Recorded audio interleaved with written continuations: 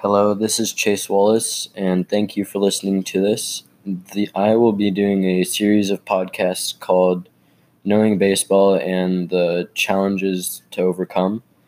The first chapter will be about perseverance, the second one will be about the 5 tools of baseball, and the final one will be about a thinking man's game. In this chapter, we'll talk about a guest named Brett Wallace, who had to overcome a challenge of breaking his leg.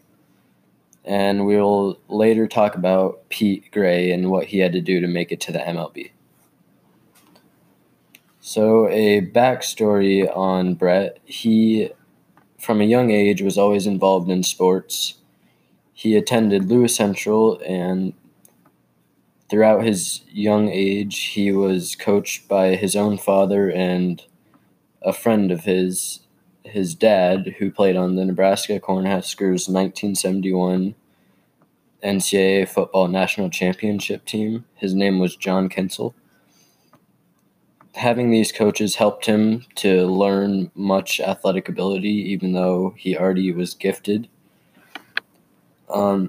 He went through national track and field events when he was in middle school, and one of those was the Hershey's National Track and Field Meet.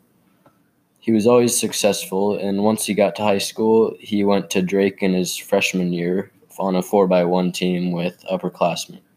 That showed just how much athletic abilities he had. He had got to his sophomore year, and it was the opening season of football, and on the opening kickoff of the first play, he got the ball, started to return it, and he faced a very big challenge then, and he heard a snap. He had broken his leg, and he wasn't sure what to do about it. And this later on caused him to have to persevere over a lot of pain and loss of muscle mass. I happen to have Brett here to talk about what challenges he faced after he broke his leg and give more detail in what happened.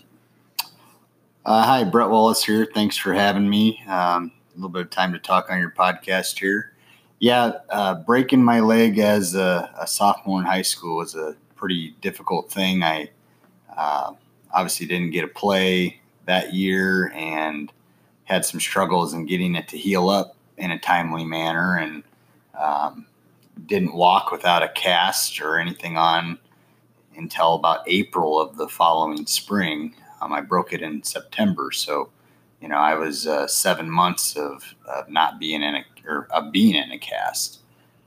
When I finally did get to be able to walk and start running again, it took a lot of hard work to get some muscle and strength back, and I missed out on my sophomore track season and baseball due to it, but put in a lot of time and extra effort to get healthy to be able to play football my junior year. I did get to play that year. It was kind of nerve-wracking getting back in there and not being afraid of injuries again. I wore a soccer shin guard quite a bit underneath my socks, just for that little peace of mind that I wasn't going to hurt my leg again. And it was tough. It was very difficult, but it helped me, be a stronger person and learn how to fight through problems and fix them on your own and get back out there. So, pretty difficult things that can happen. You just got to be able to get through it and recover and keep working hard. Any questions on anything? Oh, I don't have any. Perfect. Well, hey, thanks for having me, and good luck with everything.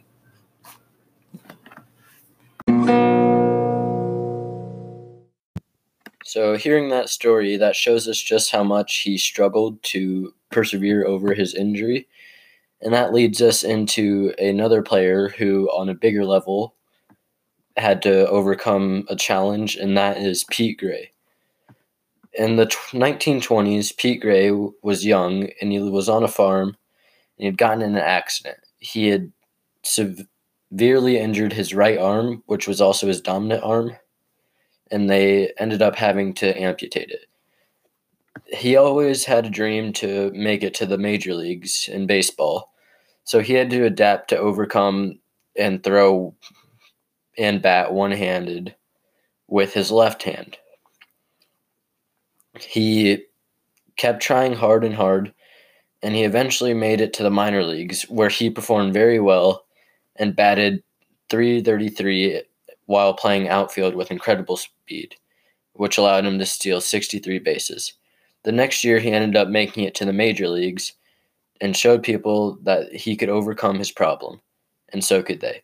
It was inspirational for everyone, and it showed just how much someone could put just having the mind and thought of it. He obviously had to use his tools to his advantage, since he couldn't hit with power very well or field the best. He had to rely on his speed and agility to hit for an average in major leagues just to make it. So that shows us and leads us into the next chapter, the tools of baseball, where we'll talk about Bartolo Colon and what he has to do to use his tools to his advantage and make it to the MLB. Thank you for listening, and this is episode 1 of my series of podcasts.